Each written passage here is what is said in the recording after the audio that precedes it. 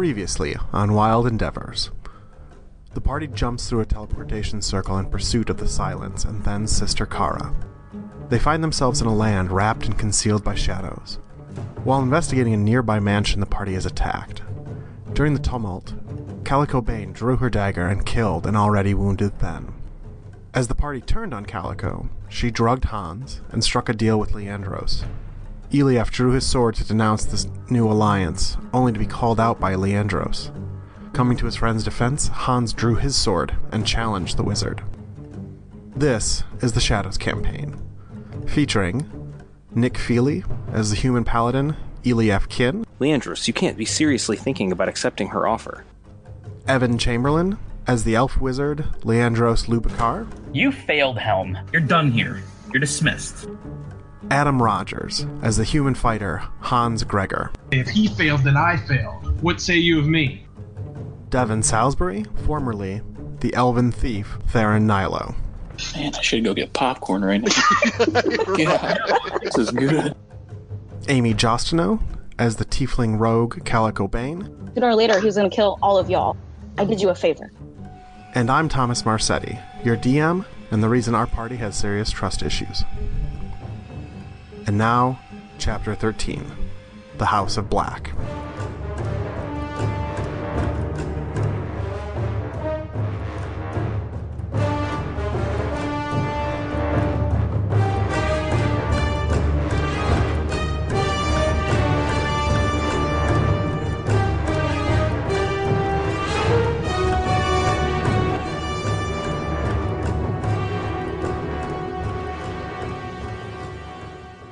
Days before the death of Theron Nilo, Calico Bane walks into the terrace room of the Ten-Ring Tea Room. It takes her only a moment to spot her contact, Sharkin Silvermane. Dressed in a bright orange trousers and a sky blue vest, a silk shirt the color of snow, and silver shoulder-length hair swept back over his head, it's hard to miss the halfling. As she approaches, he gives her a big, ham-like grin and says, "Did you lose your cat?" No, I thought it would be better to see you in person this time. He nods and then kind of just holds up a finger to stop you from saying too much more. And he rummages into his pouch for a second and sets a small jade statue of a dog on the table. Dog is pretty bulky, like a mastiff type breed. It's only about the size of a wine cork. And it is sitting ramrod straight on its hind legs. And Sharkin looks at it for a moment and then gives kind of a huh. He gestures over your shoulder, a quick finger waggle to call a server to the table. And you are a little surprised when a few moments later, Tiberia Hine appears behind you. Tiberia is the proprietress of the tea room, and rumor among the Thieves Guild, she is also the head of NX Love, the city's preeminent shadow information brokers. Tiberia is a human and is a commanding 6.5 feet tall. She wears a very conservative navy dress that blossoms at the waist into a large skirt that falls all the way to the floor. In the light coming through the trestle overhead, her brown hair almost seems to have purple highlights. In that same light, her purple eyes flash, though you quickly realize it also might be because she clearly hates Sharkin. She says, "Sharkin, how may I be of service this fine day?" Sharkin begins awkwardly rubbing his head, just a little above the hairline, and he says, "My dear Tiberia, I'm sure it was mere oversight, but I would greatly appreciate it if you would get rid of the listening charms around this table." And he gives his head a little extra pronounced rub, and then says, "In fact, if it isn't too much trouble, we'd appreciate a cone of silence around the table." And for just a moment, Tiberia looks like she's about to leap over the table and kill Sharkin. But she takes a deep breath and gives him a nod and then walks away. And Sharkin gestures to you again to wait, and about a minute later, the dog statue in front of him shifts and then lays down, with its head still up, kind of like a sphinx. And still waiting, about another minute later, the dog's head finally lays down onto its paws, and Sharkin says, "Now, didn't I tell you you shouldn't contact me?" Well, yes, but I've got something that I think you really, really want to know. Go on.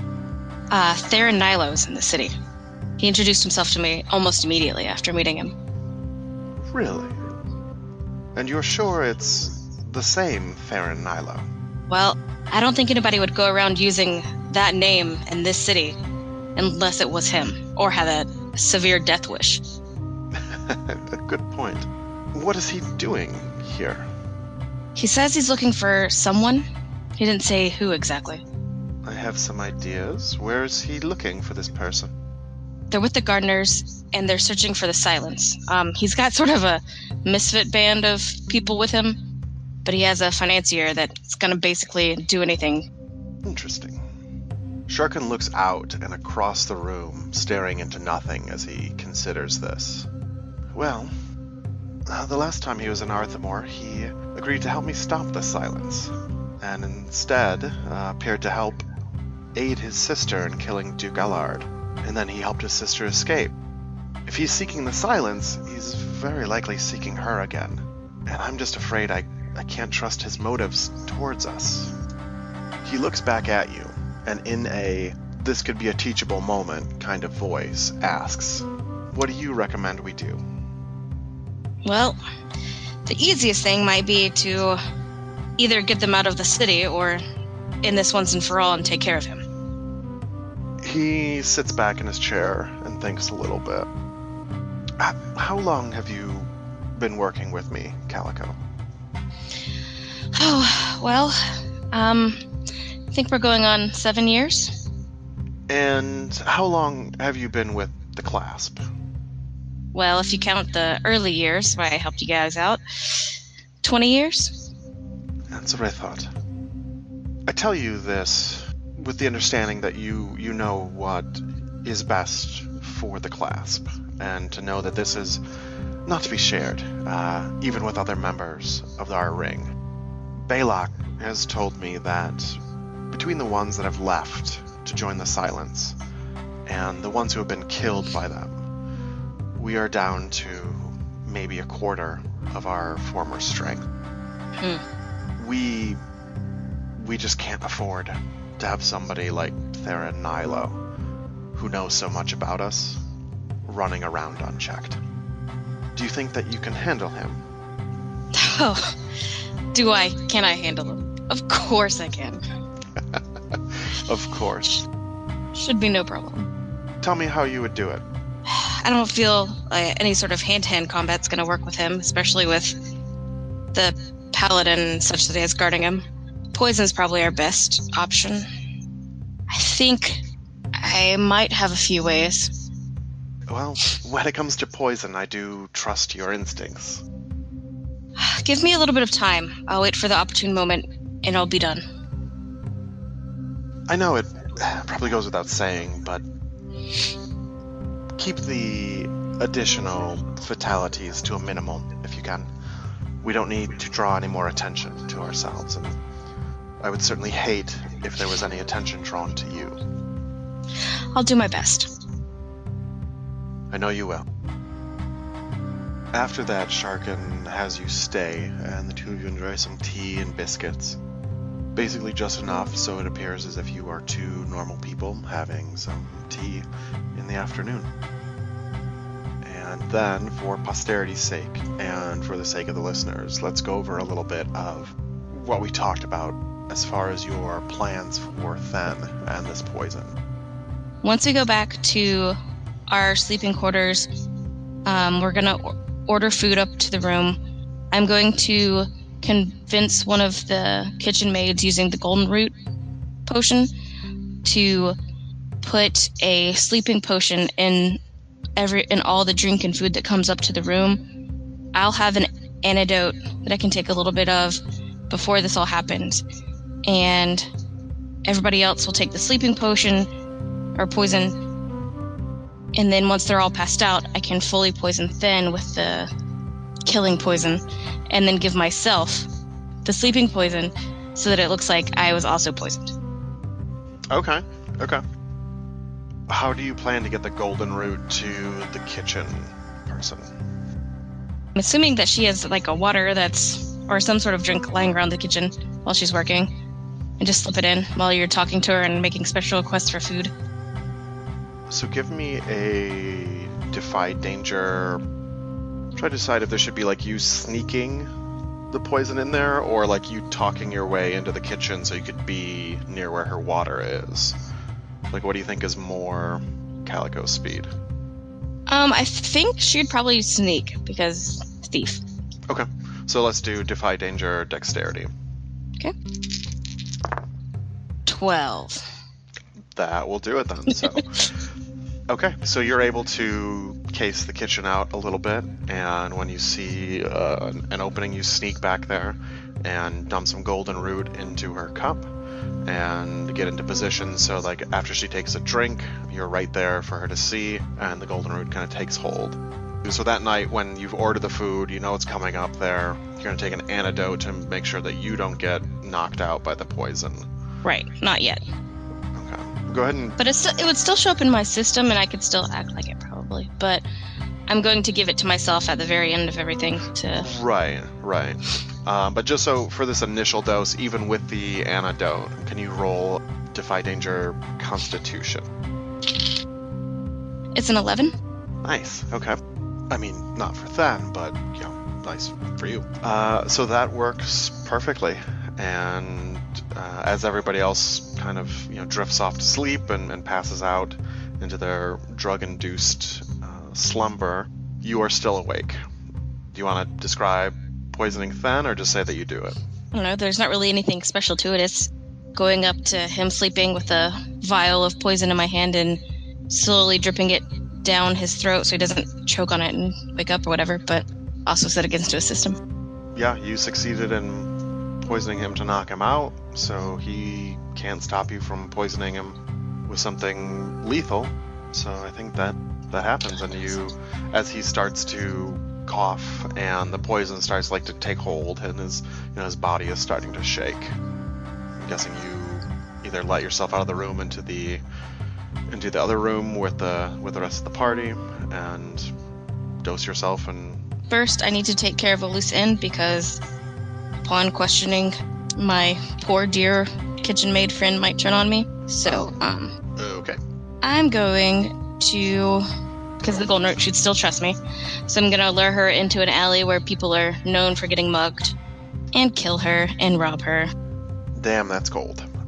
You roll for slashing her throat, or just does it count because she still trusts? She trusts you, and you know what you're doing with a knife.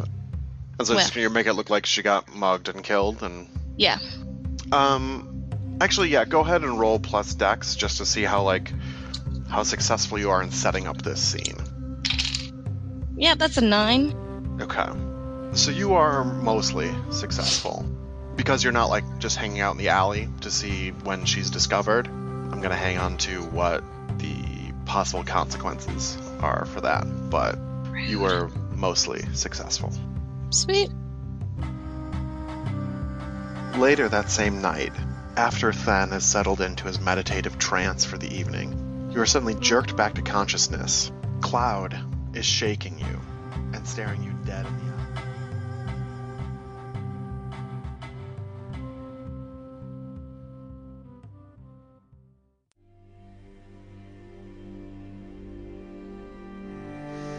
A gaunt figure leans against a tree. Shrouded so in the blackness beneath the boughs, they look out across a small country road to an old mansion. They caress the ruby amulet at their throat, with a hand covered in white skin so taut as to appear skeletal. The figure continues to stare out into the swirling mists that almost seem to beckon down the road to a small village. They don't move or give any sign of acknowledgement when a green fox with a peacock tail pads out of the darkness to sit at the base of the tree. The two watch in silence a bit more, until a flash of blue light splits the gloom. When the light fades, 5 adventurers stand in the road underneath a black, starless, virtually lightless afternoon sky. The pair under the tree of course recognize, then, Leandros, Hans, Elief, and Calico. They are in fact here specifically for these 5. Without looking down, Cyric begins. I must say, I'm surprised you'd bring them here. The Fae looks up at the Lord of Lies with as much surprise as a fox's face is capable of showing. They're not here because of me, Garth says. Are you sure you didn't choose this place? Looking around, Garth continues. It reminds me of you. Wrapped in shadows, hiding from death, and just a few goats short of a dozen. Sirik snarls silently down at Garth, but then they both look up as the party disappears into the house. The god and the Fae watch as a pair of children rise from the bushes in front of the house. The children look with confusion up at the door where the five disappeared. Then, like fog on a sunny day, they dissipate, leaving the yard empty. Sirik's eyes narrow as they continue to watch the house. This place bothers you, doesn't it? Garth asks, also staring at the house. Sirik grunts and looks around. Yes, something is off. Garth looks up at Sirik and says, Isn't it obvious? It's because there's no room for you here. This place belongs to the blind god. The two then turn and look toward the village. Then without a word, they each step backward, deeper into the shadows, and vanish.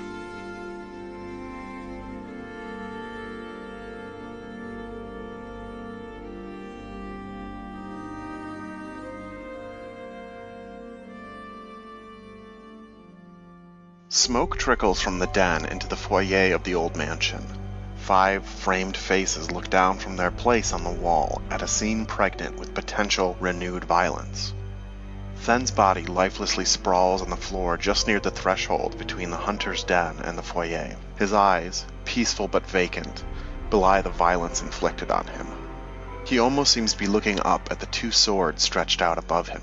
Hans and Elief stand on either side of the corpse, their blades and accusations leveled at Leandros, who stands alone in the middle of the entrance hall. Arcane magic's just a breath away. Leandros' eyes flit between the 2 swordsmen and Calico. The third point of this 3-way standoff, Calico calmly holds her deadly scarf, ready to leap to whichever way this tide shifts. Okay, I'll drop my sword to my side and just kind of like slump my shoulders down and say, Hans, I appreciate you standing beside me. I won't forget it. But he's not wrong. I am a paladin of Helm, and yet I couldn't protect Then. I couldn't protect any of us. I have failed. Why are you appear like you're going to give up your quest? I don't think this is the right time. And I'll just kind of dejectedly take the holy symbol off and let it fall to the floor.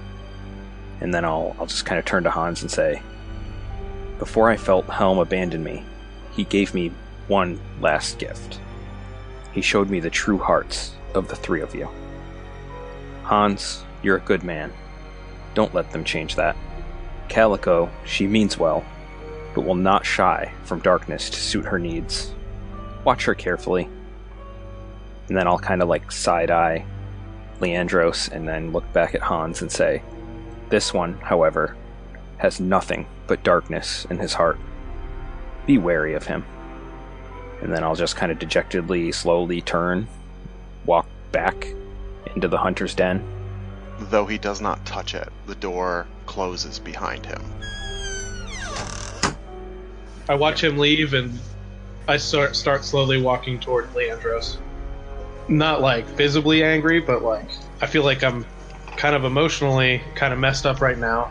I thought I liked Then, but now Calico has told me that he needed to die because he's a bad person, and I believe her wholeheartedly. And and just so everybody knows on that, Adam and I talked a little bit offline what exactly the effects of the Golden Root entail. The Golden Root causes Hans to consider Calico to be his closest ally and, trusted confidant, the effects of which will last until she proves otherwise. That's very vague, very broad. So, as we go along, if Calico does something that I think meets that criteria of breaking that trust, I'll let Adam know.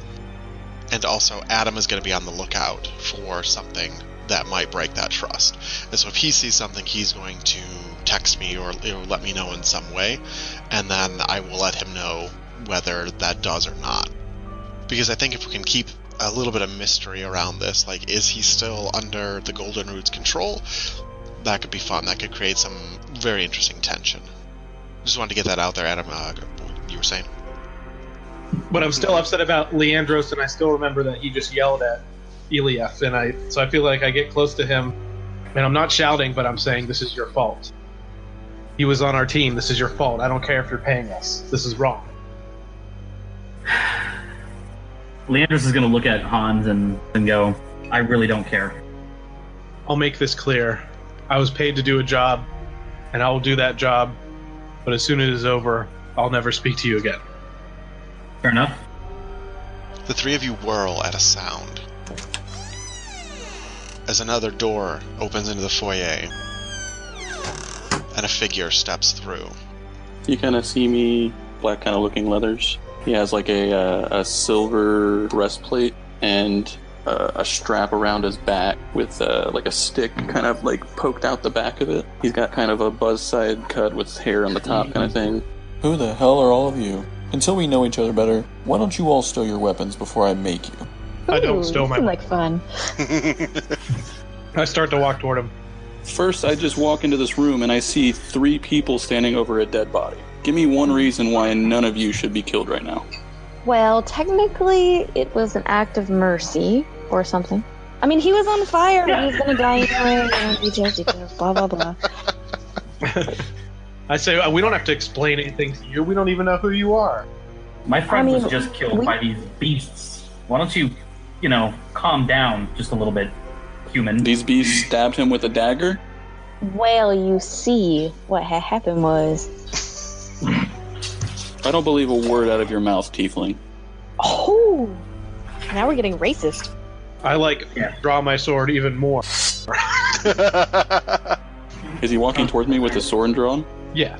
I just want to disarm him if I can. Knock yourself out. How are you going to just do that? I'd swing the rifle out of the carrier on my back, load a round into it, and take a shot. Probably like a hip shot. Okay. 10. Okay. That's a good shot. This thunderous boom fills the entire room, echoing in this foyer. Everybody, for just a moment, has that ringing in their ears, and a loud, almost like gonging sound as Hans's sword goes flying across the room.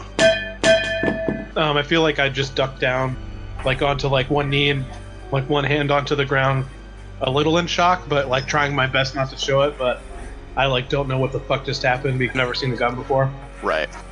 Then I look back at Leandros, hoping he had some sort of magic-y shit he could do. Yeah, I'm gonna cast Cage. Roll it up. The 10.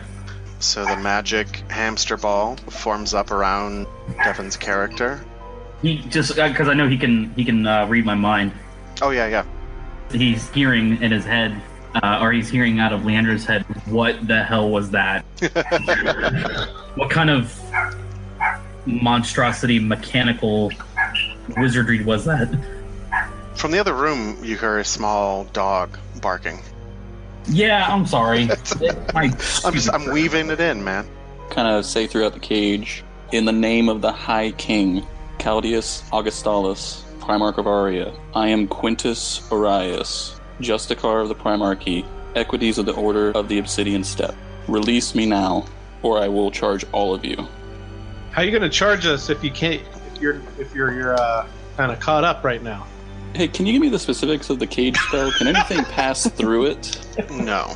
Damn. Either way. Well, come at me. So you would all know what a Justicar is. While some towns or small regions might have constables or sheriff-type officers enforcing laws, the High King's Law, the law of the land in any area controlled by the Primarchy, is carried out by the Justicar. They are the police, the judge, jury, and executioners. If you're picturing the judges from Dread, that would be pretty close. Can I spout lore about who he says he works for? Because I did not think that Aria had a High King. You can, yeah. Okay. 12. Okay. So the Primarchy is basically the highest level of royalty for the human kingdoms. And so the High King rules the Primarchy, which in turn rules like most of the human cities and city-states. He has taken the title of High King of Aria. And since the Primarchy does control like the majority of the land, it's not too much of a stretch. But being an elf from Athelion, like you don't necessarily recognize his authority. No, I wouldn't recognize that. Yeah. Leandros doesn't. He plays by his own rules. I don't know if you've noticed that yet. I'm like, okay, so you told us who you are, but you haven't told us why you're here. That's a good point. You still haven't answered me about this dead body. I told you. He was on fire. Put him out of his misery. I say, look, if you want to end up like him, go ahead and not tell us anything. That's fine. And I turn around and walk away. I'm searching for 2 brothers. The Glass brothers. And they had accomplices working with them, and I don't know who the hell you are. We are not working with them. We came here following other people who are not the Glass brothers. And we managed to trap ourselves in this house. So, that's where we are. How'd you trap yourself in this house? What are you talking about? The door has disappeared. Do you know any other way out of here? The front door? The back door? Oh, there is a back door. That's great news. Well, they usually tend to have those in most places. The wall opposite of the front door has 5 portraits hanging on, and there's 2 doors on that wall. He came out of the right-hand door. And then on the left wall was the door into the hunter's den, and the right side of the room is a spiral staircase. So was he in a different part of the house? Like he was further than us, and he's coming back down, or? More, I wouldn't say further into the house, but just into a different part of it. I asked him, what did you find in that room you came from? To be honest, nothing. Nobody. It was just a kitchen. Does the staircase go up? Yeah. Well, I tell him, we tried to move forward out this door, but clearly not a door anymore. So our options are limited on escape. All right. But I need to know that if we release you, you're not going to kill us, and you're not going to ask any more stupid questions. Well, I have no reason to kill you now. Sure. Because my friend here can put you right back in whatever. Well, you can try. I say it. Or you can end up like the guy on the floor. Who knows? Again, you're threatening me, and it's not good. Okay. Can I... Look, before we go upstairs, there's something I need to do. I'll drop this cage, but I need your word that you're not going to attack me. Or my companions. I can give you my word that I won't attack you at this moment. But you give me one reason not to listen to you. And I walk over next to Then's body, and I pick up the dagger while looking at this guy, whatever his name was, and hand it back to Calico. And I say to Leandros, it's okay, you can release him. All right, I'm just gonna turn away from him, which will drop the spell. Mm-hmm. But I'm gonna look at Finn's body, and I'm gonna attempt to ritual cast Gentle Repose. Yeah. So I know it's not something that is on my spell list, but I know. Yeah, I know what you're trying to do. Yeah. Okay, gotcha. We talked about it. All right. Mm-hmm. So I think you kind of start off like you would just about any other spell, and you have this incantation or one that you think is going to get basically kind of pretty close to this, and you find that the arcane energies that you need are very readily around you right now. Oh. And so it's very easy to cast this spell. Okay. So just describe what the spell's effect looks like, or what the rest of the group is seeing. Leandros is going to sit down for this one. So he's going to sit down kind of next to the body with the spell book out, but in his lap, sitting there cross-legged. Eyes begin to glow red, arcane rune on his forehead.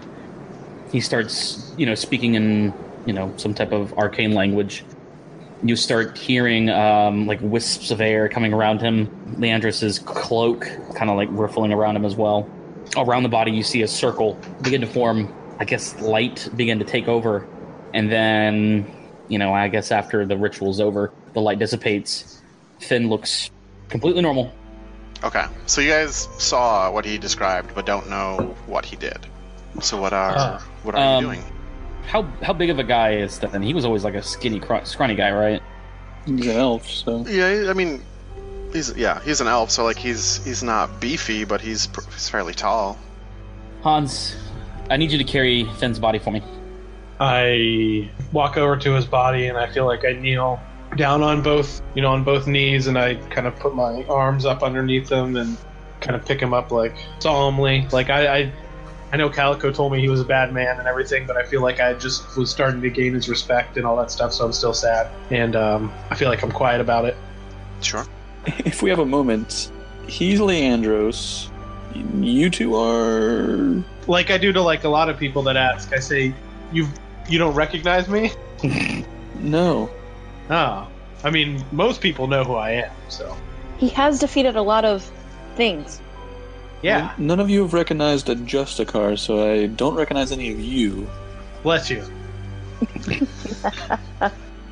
Say, what is that thing that you made a loud explosion with earlier? What was that? That was none of your concern. I think it's a lot of my concern because you shot it at my cohort here. Yes. He was coming at me with a blade drawn. You didn't necessarily identify yourself, and you really aggroed him. He's quick to do that. What? 3 people standing over a dead body, and you're saying I'm the one that had an issue. Well, we tried telling you what happened, but you didn't listen. Yeah. I asked you a question, and you responded with coming at me with a sword. You're welcome. He's not getting this. You literally didn't answer anything. What was the question? I was like, can we just answer these questions when we get the hell out of here? Sure. Human and tiefling, got it. Wait, what about us? You guys never told him your names. Oh. And I like look at him and I say sarcastically like, at your service. And you still don't say your name. Okay. What's your name again? It's Quintus. I'll try to not remember that. I guess let's do what Hans says. Let's go up the stairs. Okay.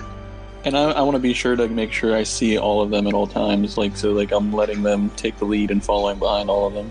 Okay. You make your way up the stairs. The floorboards creaking just a little bit underneath the very lush carpeting. This place seems very right on the edge of like upper class. Like it seems, it's a pretty rich type of home. There's a lot of like the thick carpets, a lot of tapestries on the walls, velvet curtains on the windows. But at the same time, it feels just a little bit old. It's not quite old enough to like where things are falling apart, but old enough that like if these people really had this kind of money, they would have, refreshed these things or bought new curtains. It feels more like an old money kind of home. At the top of the stairway, there is a hallway that only leads, I think, only about like 40 feet or so. There's a door at the end of the hallway opposite where you're coming up the stairs, and then there's a door on the left and the right, about midway down for both of those. I say start to the right. You approach the doorway, and you open it. A waft of air comes out of the door as you open it. It is dank and moist. Reminds you a lot of like the breath of a dog that's been eating rotting meat. Ahead of you, the hallway extends a couple 100 feet into shadows. The walls, floor, and ceiling are all covered in a pinkish gray substance that reminds you a lot of like flesh or intestines. Along the floor and the ceiling, there are small protrusions, kind of like stalagmites and stalactites, or like teeth that poke up into the hallway. They're not very large, and they're spaced out in a way that they don't seem like they would be dangerous. They're more just kind of unnerving. What would you like to do? I say let's skip this room. I feel like when I peeked into this room, it didn't give me a good feeling because it looked really creepy, so I'm not gonna like disagree with skipping it. Calico seems like she's making a face. Well, I'm just saying, the creepy room might be the way out. You want to go in? Be my guest. But I'm going to stand here at the door if you do. Okay, well, let's check the other room, but I feel like this is the way to go. Oh, can I detect magic in this area? Oh, yeah. Yes. Go ahead and roll that. It was a 9. Do you want to draw some unwelcome attention, take a -1 ongoing, or forget the spell? I'll take a -1 ongoing. Okay. Just about, I guess, I forgot, how does Leandros sense magic? I'd say he closes his eyes and the rune on his forehead glows, but he's like reaching out, kind of like Luke would with the Force. Okay. Into the room, and he's just kind of like focusing, and then when he feels it, eyes open. That type deal. Okay. So it's more like an extrasensory feeling of magic? Yeah. Okay. I'd say that, yeah. So I think then you would almost get kind of like that moment in the Matrix when Neo first sees the Matrix, like he's just realized like he's surrounded by all that code. Well, you get that feeling, like the floor and the walls and the doors and the doorknobs and the tapestries, everything is just low-level magic. And the hallway, the flesh hallway leading out ahead of you, has a bit more magic. So this is a magic house. Hey, remember that time Leandros didn't listen to me when I told him the house is magical? Yeah, I listened to you. I just chose not to hear it. Okay, well, I mean, I say let's just try another door. Do I see any signs of like any like footprints or anything of like any of the brothers or whatnot? Go ahead and do discern realities for that. Tell me what you're doing to look for the footprints. I'm gonna look around in case like the floor planks and see if there's any kind of like discoloration from any like tracks that they brought in, like dirt or water, mud kind of thing. Okay, so just kind of looking as you're walking around. Yeah. Okay. 10. You see some evidence of like traffic, definitely of people moving around up here. It's hard to say whether it was 2 people or 20 or if it was today or last week. There's definitely been some people coming through this hallway though. You would have 2 other questions if you want them. Could I do who's really in control here? Given that this door that you've opened opens into like a tunnel of flesh, you get the sense that maybe the house is in control, or something that is controlling the house. Alright. And what here is useful or valuable to me? I think with how little of the house you've seen, and with only really giving this hallway a cursory glance as you walk through it, you don't see anything that jumps out at you as being terribly useful. There's certainly some value in like the tapestries and some of the the silver candelabras on the walls, things like that, but that's very much a monetary value. Alright. That's good. And so remember, and I've been bad at this too, you take a +1 if you act on any of those things that you just found out. Oh. Just keep that in mind. Okay. So what would you all like to do? Open all the doors and see which one looks the most, I don't want to say inviting, but Less threatening. yeah, that's a better version of it. Less like we're walking into a mouth of something. So which door are you opening first? The one on the left of the hallway or one at the end of the hallway? Left. Okay. When you try the knob, the door doesn't move. It seems very much like the front doors are now, that it's not really a door anymore. Hey man, look at whoever did it. I mean, I feel like they look at everybody, and now we gotta keep moving down the hall. Could I dispel magic on it? You can try. Okay. 9. What? Unwelcome attention, -1, or forget the spell. Unwelcome attention. Yeah, who the fuck else is here? So what is that, when your dispel magic like hits the door, what does that look like? With the arcane runes in his hand, just kind of like blasting the door handle. Okay. Almost like a battering ram. Okay. So I think as like the battering ram of energy like hits the door and like spreads out over the surface like it would to kind of like to dispel the magic over the door, where the arcane energy like leaves behind, like in its wake, the door is like gray and the paint is peeling and it looks worn and weathered and old. You hear incredibly loud shriek, and the hallway shakes a little bit like a minor tremor, and then blood begins to pour from the top of all the walls in the hallway, just kind of like waterfalls of blood falling into the hallway. and it doesn't seem to be going down the stairs. It is filling up the hallway. Good. Oh, maybe we should go back downstairs before we drown in blood. Do you want me to well, I mean, I'm holding Fen though, so somebody wants to go check that other door, just for gigs. I will run to check the other door just to see what's in there. Yeah. Okay. Really fast. So the rest of you guys are just chilling while she does that? I'm waiting at the edge of the stairs. Yeah, same. Yeah, because I'm like, Yeah, I feel like if she says it's locked, we're gonna go run down the stairs. So Quinn, when you get to the top of the stairs, the blood is kind of already coming up. It's already like about ankle height at this point, and it extends over top of the stairwell. Like you didn't see any of it go down the stairs, but it looks like the stairs are now full of blood. Okay. Calico, when you get to the door at the end of the hallway, you find the same kind of thing. Like it looks like that it's just a wall with a doorknob sticking out of it. okay, useless. We should go either into the stalagmite tight room Oh god, I didn't think about that. and or that back downstairs. Somebody pick a direction, I will follow. Mouth room? Where are you guys going? What are you doing? Blood's up to your Go downstairs. your knees now. I'm telling them to go downstairs. All right, go downstairs. And we kind of have to go down the stairs like with Faith, right? Because we can't really see the stairs anymore. At this point, going down the stairs would mean that you are very quickly submerged and swimming through the blood rather than just walking.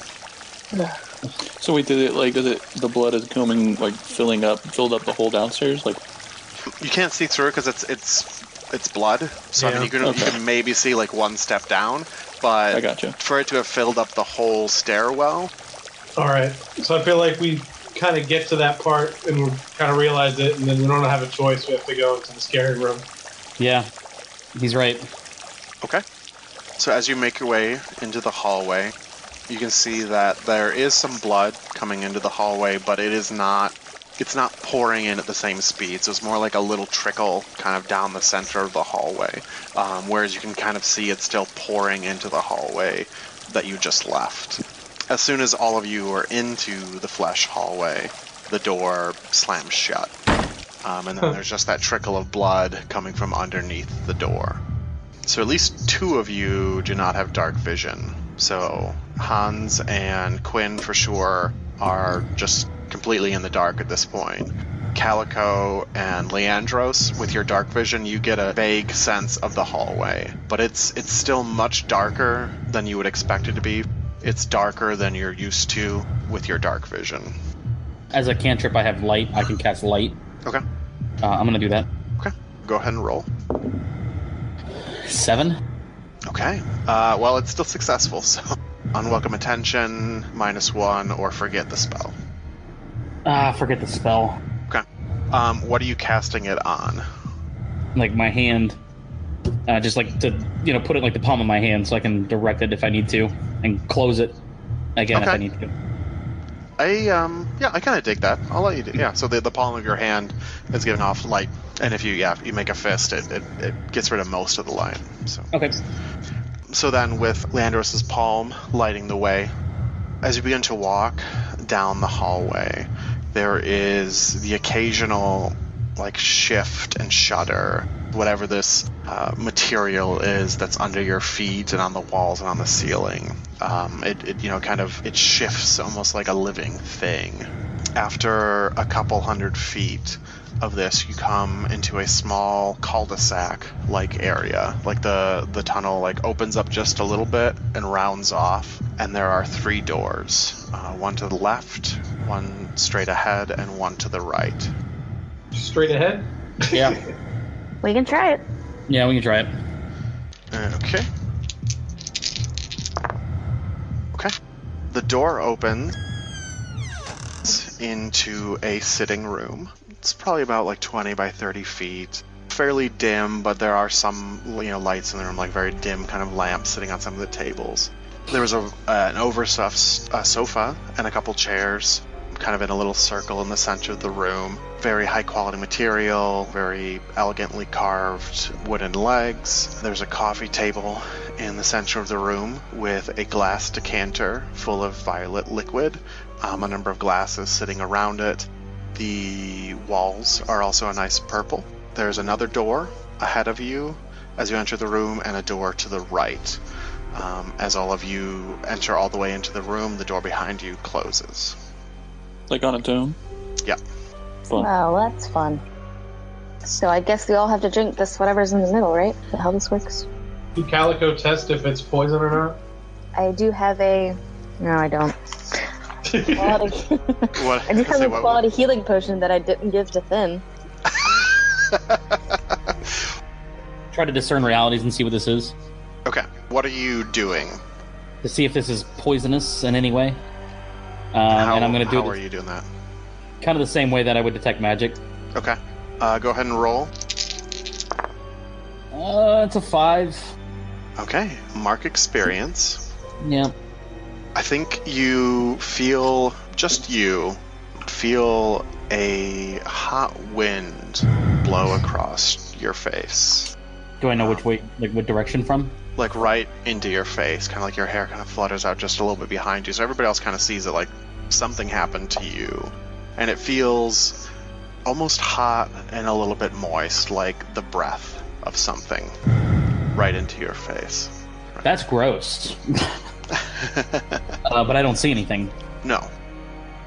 Can I use my alchemist abilities to, like, test to see what it is? I like Can I do that? idea, because if you know enough to create just about any poison, then I think you would know enough to test a poison. Right. I think the question is, like, what would you do to test the poison? Like, what do you have? Well, I've got a little pouch of stuff that has, like, poison mixers and vials and other type things. So maybe if I put a certain amount of something into it and it reacts, then it's a poison. So you have, like, a powder that will detect poison? Yeah, sure, yeah.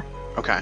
So mark that off on your sheet that you're using one bit of that, or like one use of your poison detecting material. Okay. And then make sure that you've marked that is one of the things you have on your belt. Okay. So I think that you actually probably should be pretty close to having a full belt at this point. When you test the liquid in this decanter, you can definitely tell that it is poison. Oh, so not a let's very not strong one, but definitely poison. I tell Leandros he can have some, but everybody else shouldn't. I thought you were trying to help me. I was being sarcastic. It was just a joke. Okay. Yeah, I feel like Hans like gave a double take. Like what? I'm kidding. Nobody drink it. At that moment, you begin to hear the sound of like a scrabbling or like crawling coming from inside the walls, kind of all around you. Well, that's a bad sign. Like dozens of little paws, like scratching at the inside of the walls, and the scratching grows louder and more. And it sounds like the dozens are now dozens of dozens, and it grows louder and louder and louder. There are just scores of something scrabbling around in the walls all around you.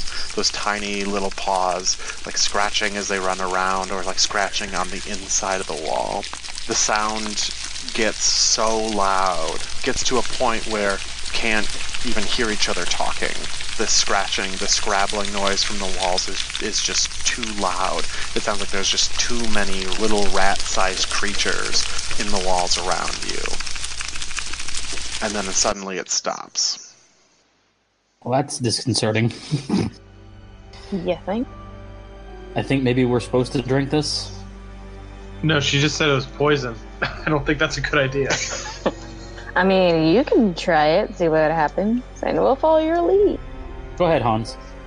I say, no. Calico, you just said it was poison. You can't let him drink it. You're right. Leandros, you can't drink it. I told him before he shouldn't drink it, and he's trying to push it off on you. What's wrong with him? Yeah, you're right. Why can't Hans try it? I told you, Hans can't have it. It's poison. I told you you can't have it. It's poison, and you said, well, I'm going to try it anyway. I say, this is all that. very confusing.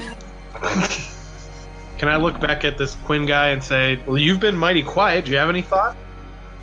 Don't drink the poison. Probably a good start. And perhaps try one of these other doors? Oh yeah, there are other doors. I forgot about that.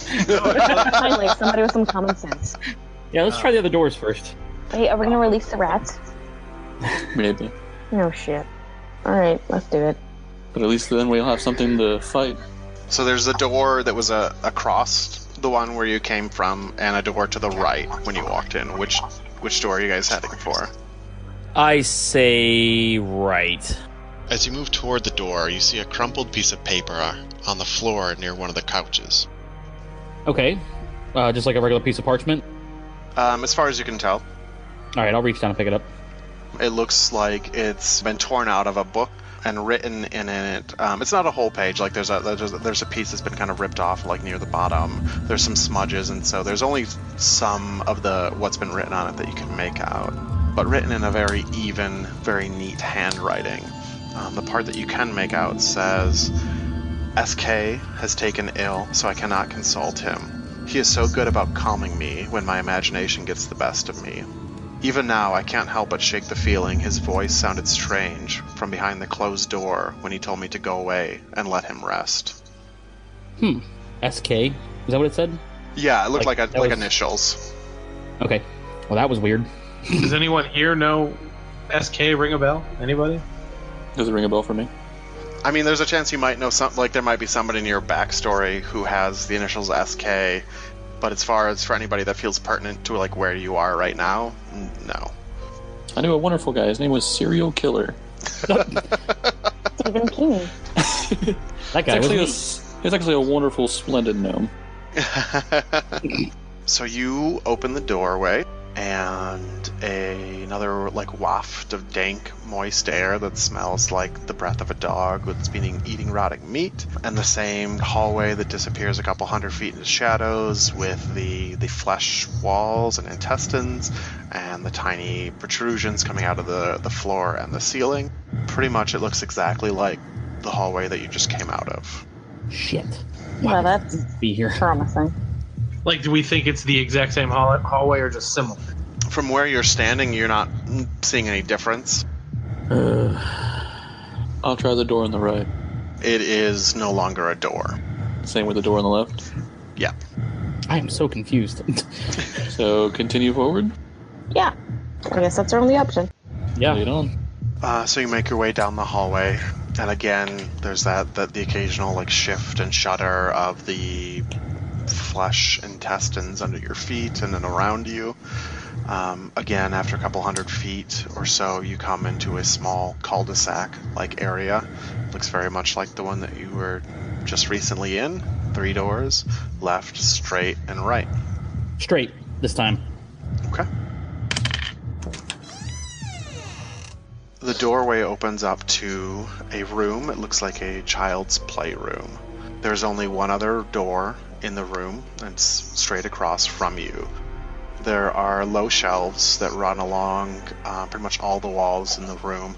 Low enough to look like things on the shelves are within the reach of children. There are toys and dolls on the shelves, and a couple books and a few things like that. In one corner, there's a rocking horse that stares blankly across the room. Tapestry to the left takes up most of the wall, and looks like a scene of like dancing animals. At first, it looks like a very cheery and happy kind of tapestry. It's full of bright colors, but as you walk into the room and look a little bit closer, you see that the dancers are wolves and foxes dancing with sheep and rabbits, and the wolves and foxes are leering at their prey with malice in their eyes, and the sheep and the rabbits look very clearly terrified. As you have made your way all the way into the room, the door behind you closes.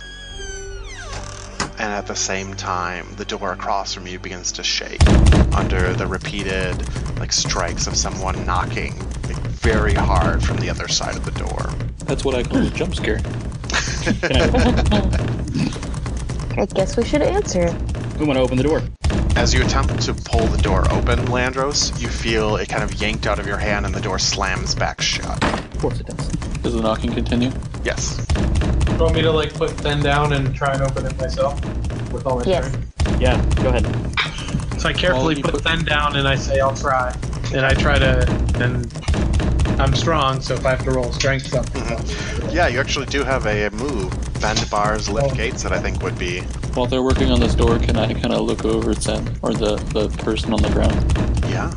We'll come back to you in just a second, though. Hans, go ahead and roll, plus your strength. 11. Okay. So it sounded like you're looking at the move. You get 3 out of those 4 things. So it doesn't take very long. Nothing of value is damaged. It doesn't make a lot of noise, or you can fix the thing without a lot of effort. I want to say it doesn't take very long. It doesn't make a lot of noise. I'll say I can fix it again. I don't give a shit if anything's damaged, really. So. Okay.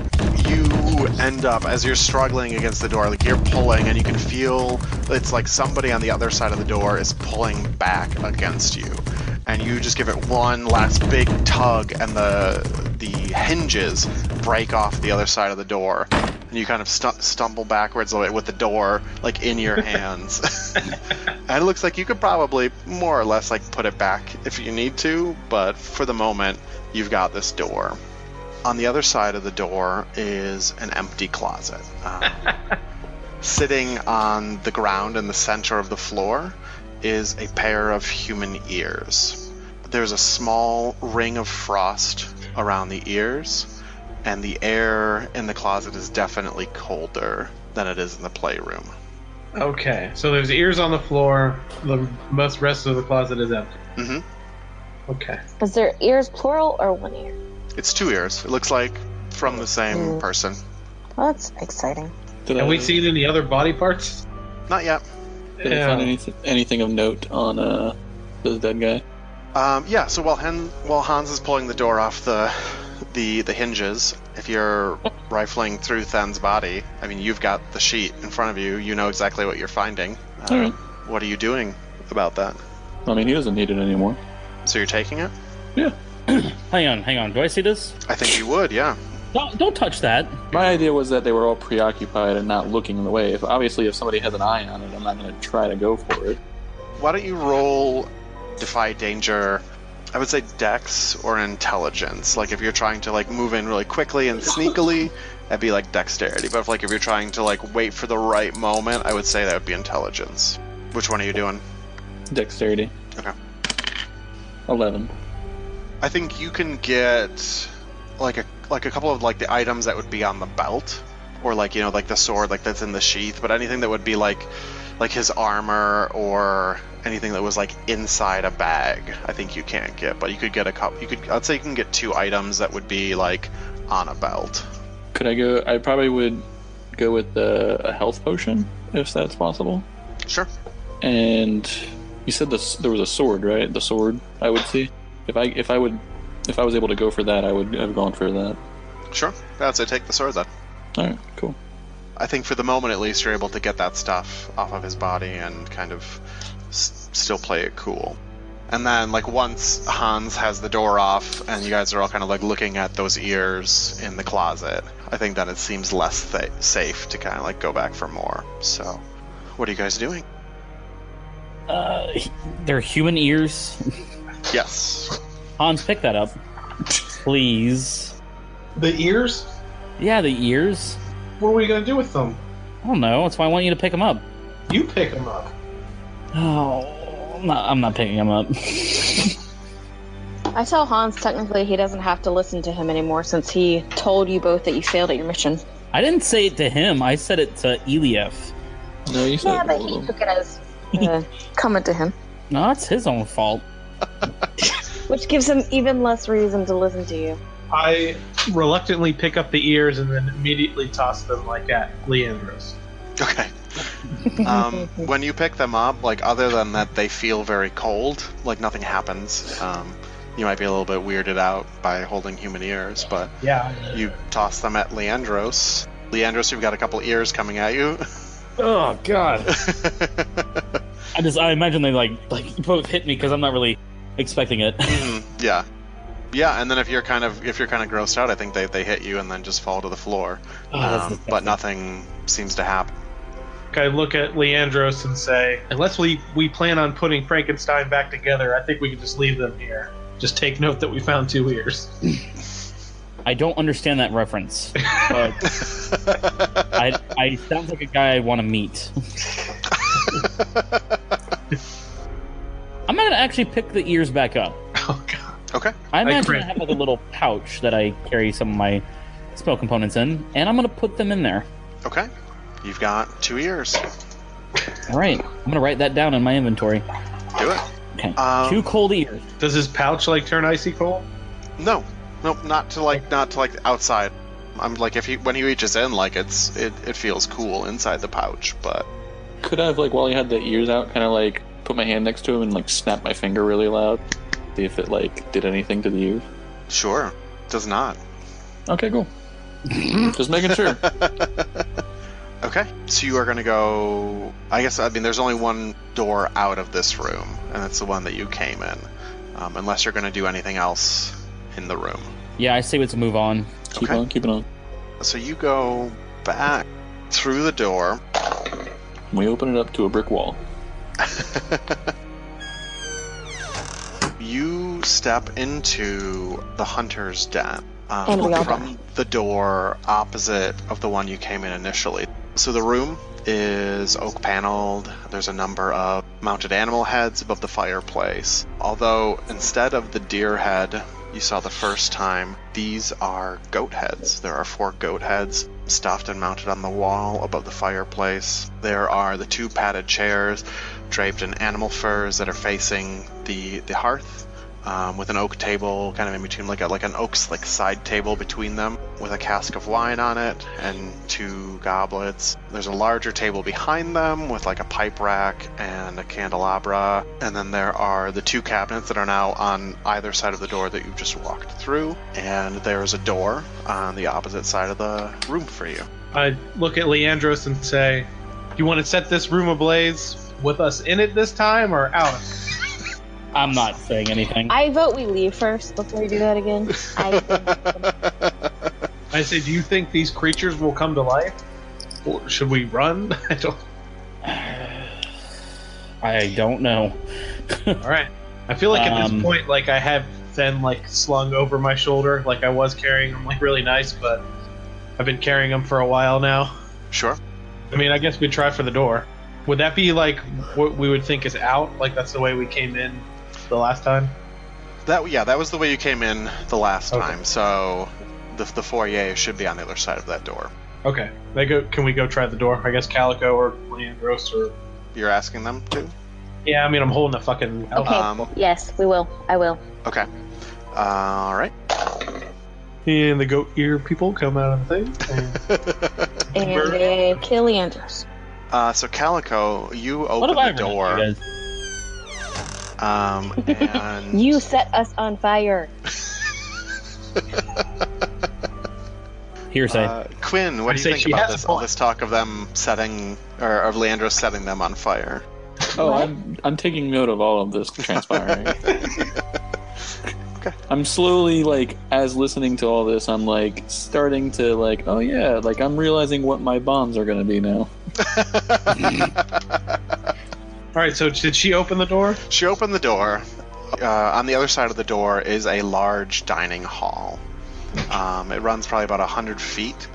There's a long, finely crafted dining table that dominates the center of the room. There are 8 ornate chairs around the table. They're all empty, but the place setting is in front of each table, including a plate that is covered by a silver dome. The table is also adorned with very fine cutlery and like silver candelabras. On the wall behind each plate is a portrait of a person.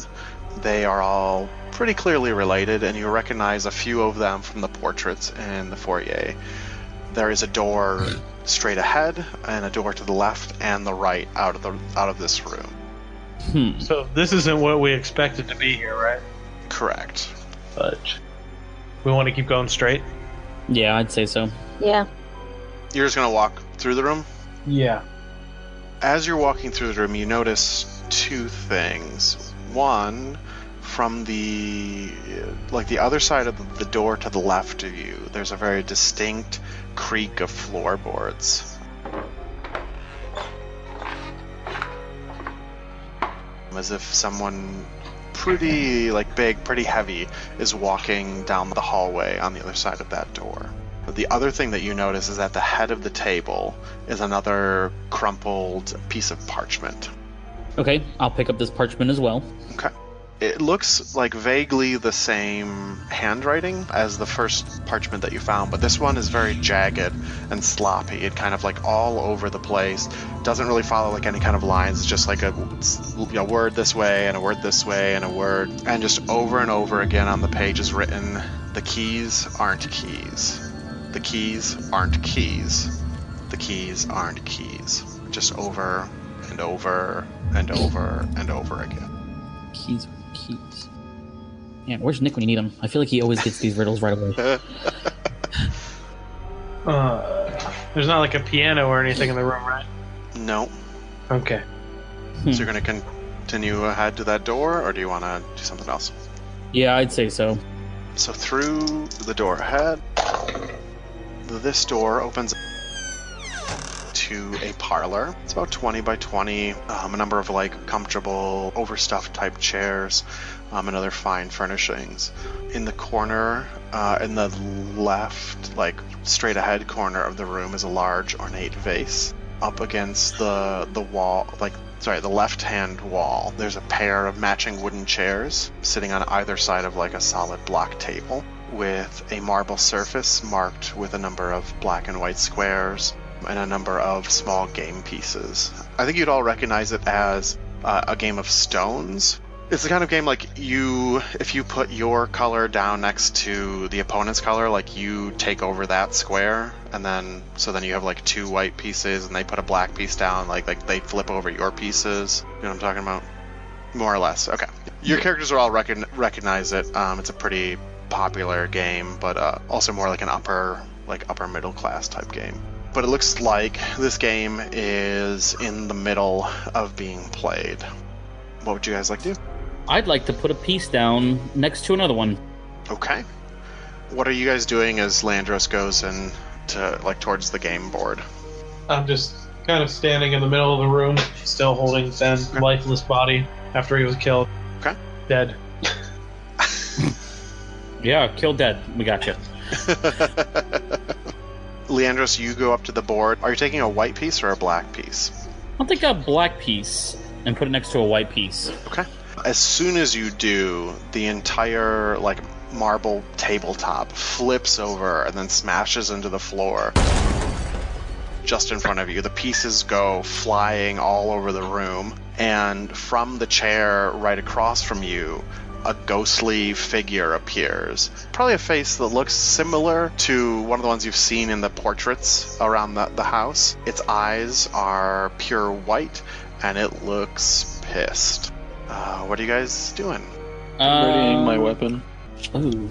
I want to speak with dead. So it says a corpse, so I think it only works with a corpse. This is definitely like a full It's a corporeal apparition. Yeah. I got you. Oh, you should ask them. Yeah, you turn around, you see Than, he's like, what's up? What are you guys doing? I'm readying a shot for if he comes in my direction. I shouted what the fuck? As soon as I saw the ghost. I'm seeing all these things. I saw a gun earlier, now I'm seeing a ghost. What is going on? So I think the ghost raises its hands, getting a strangling type motion, and begins moving towards Leandros. Okay. I'm gonna cast invisibility on myself and GTFO. How selfless of him. Yeah, I know, right? Okay. Roll to cast. 14. Okay. You are invisible, and the ghost is still moving towards you. Shit. Yeah, invisibility doesn't work on ghosts. Well, it made me feel better. I'm still gonna walk away. Okay. As you begin to kind of back up, the ghost is following you, moving after you. So the rest of you no longer see Leandros, but you see the ghost is going after, looking like it's going to try to strangle somebody, but seems to be following nobody. Can I pick up one of the pieces and throw it at the ghost to see if it sticks or knocks him off or just goes through? You can bend down and get a piece, and you throw it, and it goes right through the ghost, and the ghost whirls at you, and then again with its hands up like it's going to strangle, starts coming at you. What are you gonna do? I tell Is there a door? There are 2 doors. One I start making my way straight ahead towards of one. where you came in, and one to the right. I start making my way to the next door. Yeah, I feel like at this point I go toward the door. Well, we just came through the one, so Straight probably ahead the other or one. right? Okay, to the right. I think Thomas is trying to tell us to go straight. I want to make sure I know what you guys are doing. So you are all moving towards the door to the right? Yeah, I think I'm gonna run. Like, I feel like I threw this thing, went through it, so I'm like, I don't know what to do, because I'm like a melee person, so if I can't hit it, I should need to get out. Sure. So when you open the door to the right, you are met with a puff of dank, moist air that smells like a dog that's been eating rotting meat. Ahead of you, stretching off several hundred feet into the shadow, is a hallway of meat, including those little small protrusions from like the ceiling and the floor, and the ghost is pursuing you. Way to go. Does anyone want to check the other door? I will check the other door. I take off down the hallway as she's doing that. Okay. So Calico, make a defy danger dexterity. As you move to like go towards the other door, the ghost like kind of reaches out at you. 10? Okay. Yeah, you're able to duck out of the way without any problem. Make it to the other door to find that it is more like a wall with a doorknob on it. Wow, that was a failure, so I run back the other way. Okay. have to Make defy another danger again? defy danger. Yeah. Yep, okay. 8. Oh. Okay. That was Thomas says, okay, I get to do something too. Yeah, but that's not a failure. Then that would have been really bad. Right. Yeah. Yeah, I think it's able to get hand like on your shoulder, and like it slips off as you move, so it's not like a full like grab you and hold you sort of thing. But when the hand touches you, it is a cold that is just so cold that it that it burns. Ow! Do I get a cold scar from a ghost hand? Yeah, man, right on your shoulder. You're gonna take 4 damage. No. Does not care about your armor. Okay. Shit. You bitch. And so the rest of you have made your way into the hallway or starting to move down it? Is that? Yeah, I'm down it. So Calico, after getting that brush, you make your way into the hallway as well, and the door closes behind you. And then as you're kind of moving down the hallway and like peeking back over your shoulder, you see the ghost come through the doorway, and it is following you down the hallway. Of course it is. Do I see that? Are you looking back?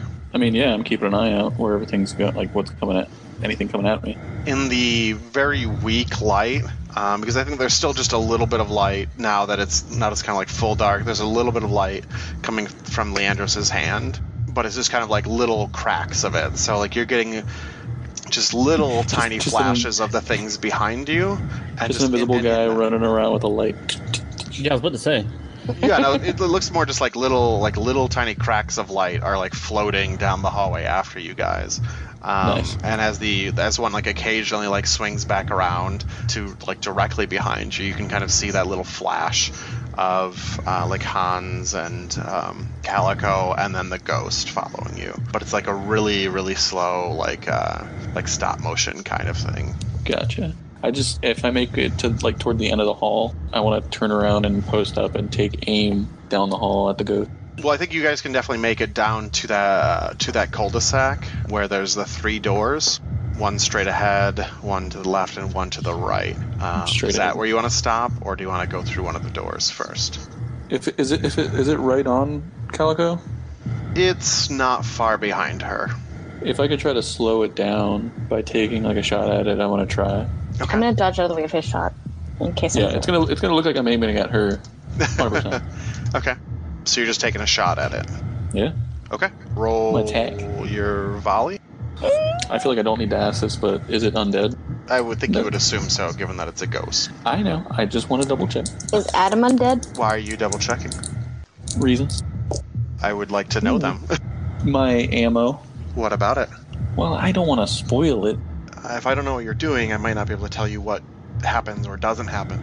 Oh man! All right, so I have a round on my ammunition that has kind of like a rune etched on it, kind of in like a crucifix kind of shape, but it has like a little kind of yellow glow about it. Okay. It's a little extra damage to undead. Okay. I rolled a 6, a 5, plus 3. Okay, so that is a good hit. So roll your damage. 13 damage total. Okay, so there is another just thunderous explosion. I think even louder, given that it's a much smaller room, and it just echoes and bounces around in this hallway, just slamming into your ears over and over again. So I think that you are all kind of momentarily deafened, and you have that that ringing in your ears. So you don't hear this thing shriek. When you definitely, as you're looking back at it, you see that the thing's mouth like open up wide, like wider than like a humanoid's mouth should, as that bullet like rips into it, and you see cracks of like that bluish yellow light kind of spread throughout it, and then it just explodes in the hallway and is gone. I'll stand back up and like reload. Like, is it like a Winchester rifle? Yeah, very much like a Henry repeating rifle. Lever action. Yeah. Gotcha. Leandros is like, mup, mup, mup. It doesn't bother me as much because I'm used to it. I still think like in this tight of a place though, like it's. Oh yeah, you still definitely have that moment where. Yeah. Just the ringing of the ears. Yeah, it definitely it'll get the ringing going, but like it probably startled more them than anything. Sure. So the rest of you are probably like just getting like starting to like some of your hearing back as you come into that cul-de-sac and you see your new companion just standing there, racking another shell into his rifle, and he seems pretty unconcerned. Well, I guess I should thank you. Well, you haven't given me a reason yet to mark you as a target, so I think we all can get through. I think we all can get through this together. So you're saying you like me? Don't push your luck there, girl. Awesome. So then, as you all make your way into the cul-de-sac, the 3 doors, realizing that the ghost is no longer behind you, what would you like to do? Get out. Yeah. Find a way to get out of this house. What door would you like to take? Left, straight ahead, or right? Left. Yeah, let's go left. Fuck. We've gone straight and just nowhere. Okay. The door opens up onto a long, dank, and somewhat chilly hallway. It looks like running along both sides of this hallway are a series of alcoves for quite a ways down the hallway. As you make your way down this hallway and the door has closed behind you, the first half dozen or so of these spaces are pretty empty. They're fairly large, maybe like 10 foot deep, like 6 foot wide each. And then you come to a few that have plaques above them, also have large stone caskets in them. The first couple that you come to, an Elgin dry stand and a Dweisel dry stand. Both of the caskets are empty. They are on the kind of like left and the right of you. The lids are lying on the floor in various states of being broken, as if they fell off the top of the casket and broke. Inside there is nothing but some like rumpled silk bedding. Could I try to spout lore and see if I recognize the names? Sure. You do not. Oh, okay. Are there any caskets that have a body in them? You continue down the hallway past a Lillowin, Dryston, a Selwyn, Dryston, empty. Bronwyn, Dryston is empty. Barian, Dryston is empty. And then you come to Carrion, Dryston, and this casket is intact. Talk to dead, please. Okay. Talk to dead body. I'm gonna, I guess... What's the thing about S&K? Do we remember that? What's S&K? Yeah, I'm paying attention to that, but I haven't come across it yet. Yeah, but is S&K one of these 2 people? No. I don't think it's just SK, it's not SNK. So not these people. No. Probably not. Okay, I want to go and have my unseen servant lift up the casket, because I ain't doing it. You always want your unseen servant to do things it can't do. What's the point of an unseen servant, then? It's a simple, invisible construct that can do nothing but carry items. It says it. It's So the it's first line of the spell. bag of holding, but a person. What if he tells No, him that it's he just it's a bag of carrying things for you. He holds my trinkets, my very delicate trinkets. Oh yeah, could he hold Finn? Yeah, give him Finn. Wait, why are you keeping no. Finn anyway? No, it can only carry a load of 3. Okay, hold on. Can we metagame real quick? Why is Evan's character obsessed with carrying Finn's dead body? I'm not carrying his body. What are you talking about? First it was the arm, and then he was like, "Let's keep the whole body." Totally different character. Connection here. That was a totally different character. That was a joke. That's what I'm saying. That's why I said you were like Evan's character. Obsessed with keeping the dead body. I thought Or dead body parts. because he did some sort of spell thing, and then he told me to pick him up. Maybe I want to bury his body. Like, what's so nefarious about that? Because we got shit to do first. I think you guys should have this conversation in character. I think it would, no, I'm serious. I think it would be more productive. Okay. Well, my first question was why is Evan's character obsessed with Devon's dead bodies? But right, but we can have the actual conversation. That's a dead body. Yeah. Oh my god. Well, in character, Leandros, he would look at you and say, "It's none of your goddamn business." Yeah, but it's slowing us down. Can we leave it somewhere and come back for it? I don't want to come back to this godforsaken place. Anywho, can he try and talk to the dead person? Okay, yeah. So, I'll open the the casket. So this lid is really heavy. What's your strength? 8. You are not going to be able is... to lift this lid. Wait. I'm going 11 plus 2 plus 1. Wait, no, plus 0. Are you offering to help him? I suppose. It'll make this go faster. What? That's a surprise. I think that the two of you are still having some difficulty. This is like a massive slab of stone. And you are I'll not walk over moving and so much. I'll walk over and help him. Hans, we need your strong arm. He's carrying your friend. Yeah, well, he can drop it. Our friend. I'll go over. I'll go over and then give him like a one-armed lift help. One-armed is not going to help him very much. You try it, like you go over there to kind of look cool, and like, oh, that's actually pretty heavy. What is it? Laying down flat, like on the ground? Yeah. Oh, it's a casket. okay. Yeah. Oh, see, I thought it was like standing upright kind of thing. No, sorry, they're laying down caskets. Gotcha. Can we push it instead of trying to lift it? Can we just like push I'll help him lift it up. Well, with the three of you and switching tactics to pushing it off, you're able to knock it over. The lid like falls to the ground, and like there's a massive like cracking sound as the thing kind of like splits in half. Very similar to some of the damage you've seen on some of the other lids. So inside, on top of that silk bedding, there is a desiccated female body. There's most of her dress is still intact, but what little skin is left on her skeleton is super tight against her face and wrinkled. There's there's still some hair like that are clinging to bits of the skull, but most of it's like fallen off onto the bedding behind her. And then you notice some movement underneath her dress. And then a rat crawls out from the top of her dress, like up onto the neck area, and it stands up and looks at you. And it lets out a squeak, and then there's a bunch more movement under her dress. And then rats begin to pour from all the openings of her dress. Just thousands of rats pouring out of the casket. And they are like swarming around your ankles and jumping at you off the casket, biting and nipping and basically trying to eat you. So what would you guys like to do? run. Yeah, I think we're gonna run now. We're not gonna try and talk to the dead person. Yeah. As you turn to run, Hans, you take 1 damage as the little, like, the rats are, like, biting into you, like, finding those little gaps in your armor. Just, like, thousands of little bites around you. Calico, you also take 1 damage from the rats that are kind of, like, swarming up and over you. Quinn, you actually don't take any damage. They are swarming on you and like trying to bite at you, but you're flipping them off to the side or like throwing them against the wall, or like you're stomping on them to get out of the way.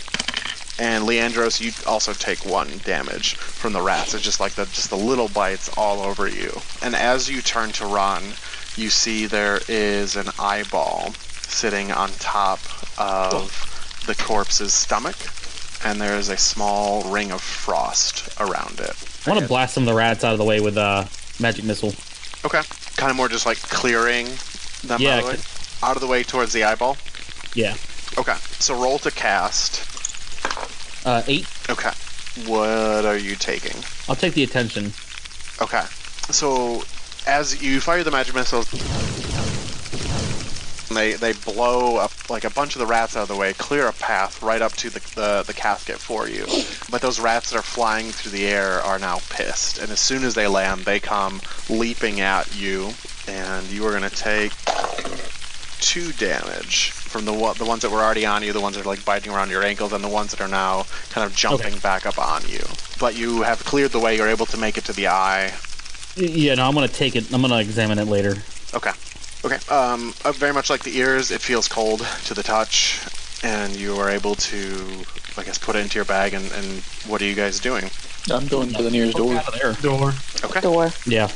Everybody give me a defy danger dexterity, just as you're making your way out, like, dodging the rats or, shaking them off you.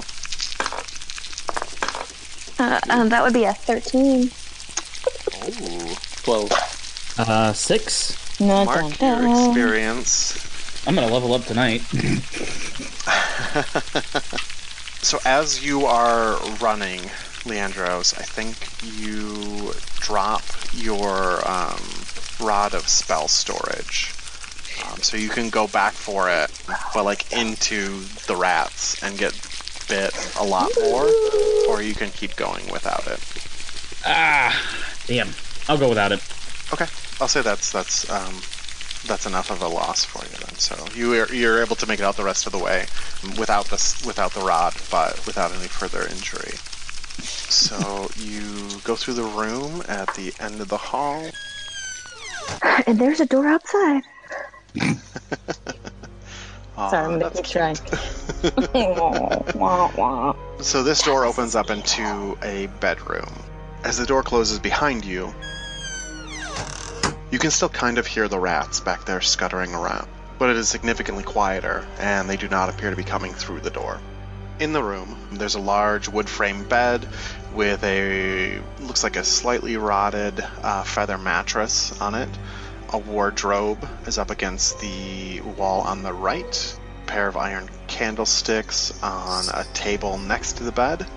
There's a large sack in the corner of the room, and at the foot of the bed is a large wooden footlocker. And as you make your way into the room, there are still a few rats left on you, still just clinging to you. I think given the way that you guys made it out of the room, like, there's only a few left, and it's not a problem to just throw them down and stomp on them, if that's how you want to deal with them. In addition to the door you just came through, there is a door on the left in this room. What do you guys want to do? Can I go over to the sack in the corner and just nudge it with my gun? You sure can. It moves just a little bit with your nudge, but then doesn't move afterward. I'll check it out. There are 15 candles inside of it. Anybody want some candles? Yeah. Do they appear magical? Keys aren't keys. Are they candles? Keys, candles. Candle key. Key candle. Can I take some time to study this eye real quick? Yep. It is a human eye. It looks remarkably clean, given that it's not attached to a human head. It's also remarkably intact, given that, again, it's not in the head. It's very cold to the touch, but all you can tell, an overview kind of study. Okay. Anything doesn't appear to be magical at all? Are you detecting magic on it? I'd like to detect magic on it, yeah. Okay. Go ahead and roll. Can I check the footlocker at the bed? After he does this, yeah. 10. Just about everything around you has a low-level magic radiating off of it. But the eye definitely has a little bit more, and so do the ears in your pouch. Interesting. Were the ears happy to see the eye? If they were, they kept it locked down. They're very stoic. Ear eye. They were very stoic. All right, they're going back in the bag. I'm definitely hanging on to those. Okay. The footlocker is unlocked. It contains a bow and a small quiver of arrows, a pair of leather boots that do seem a little bit magical. I will take those boots and detect magic on them. You're not going to take these. You're not going to take these boots from me, but you can detect magic on them. and I think you can tell that these are magic. So you can put magic boots into your inventory. Oh, good. If you guys are looking around the room, which it sounds like you are, Yeah. let me find another crumpled piece of parchment. On this one, the same basic handwriting that you've seen on some of the other pieces of parchment. The lettering here is much more even, although it's a slightly more sloppy than that first one. It's like a little bit more rushed. This one says, "I haven't seen SK for days. The Drystons say he is sleeping, and it wouldn't be good for me to disturb him. They always say he is sleeping, no matter what time of day I ask. I keep getting lost when I try to find his room to speak to him for myself. I know it sounds crazy, but I swear the rooms seem to move, like the house itself doesn't want me to." The rest of the message is lost into a stain that takes up most of the page. A stain that looks much too light to be ink, but far too dark to be anything other than ominous.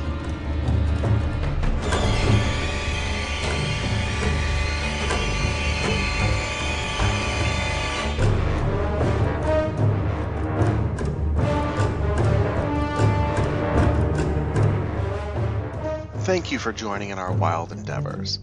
If you haven't listened to our Out of Character episode and are wondering what happened to Eliaf, this does mark a goodbye. Due to scheduling, having a newborn to care for, and other quote-unquote real-world responsibilities, Nick had to step back from this campaign. But he will be part of future endeavors with us. If you need a shoulder to cry on over Eliaf's departure, you can find us on Instagram and Twitter @WildEndeavors. We are also there if you want to talk to us for any other reason. Of course, if you're enjoying our endeavors, it would mean the world to us if you let us know by subscribing, reviewing, rating, following, hearting, +1ing, or tattooing our logo on yourself. If you're not quite ready for a tattoo yet, but are enjoying our adventures, we understand. Maybe just tell a friend about us. Bring someone else along to share in our journeys. As always, thanks to Kevin MacLeod for the great music, and we hope you join us again next week.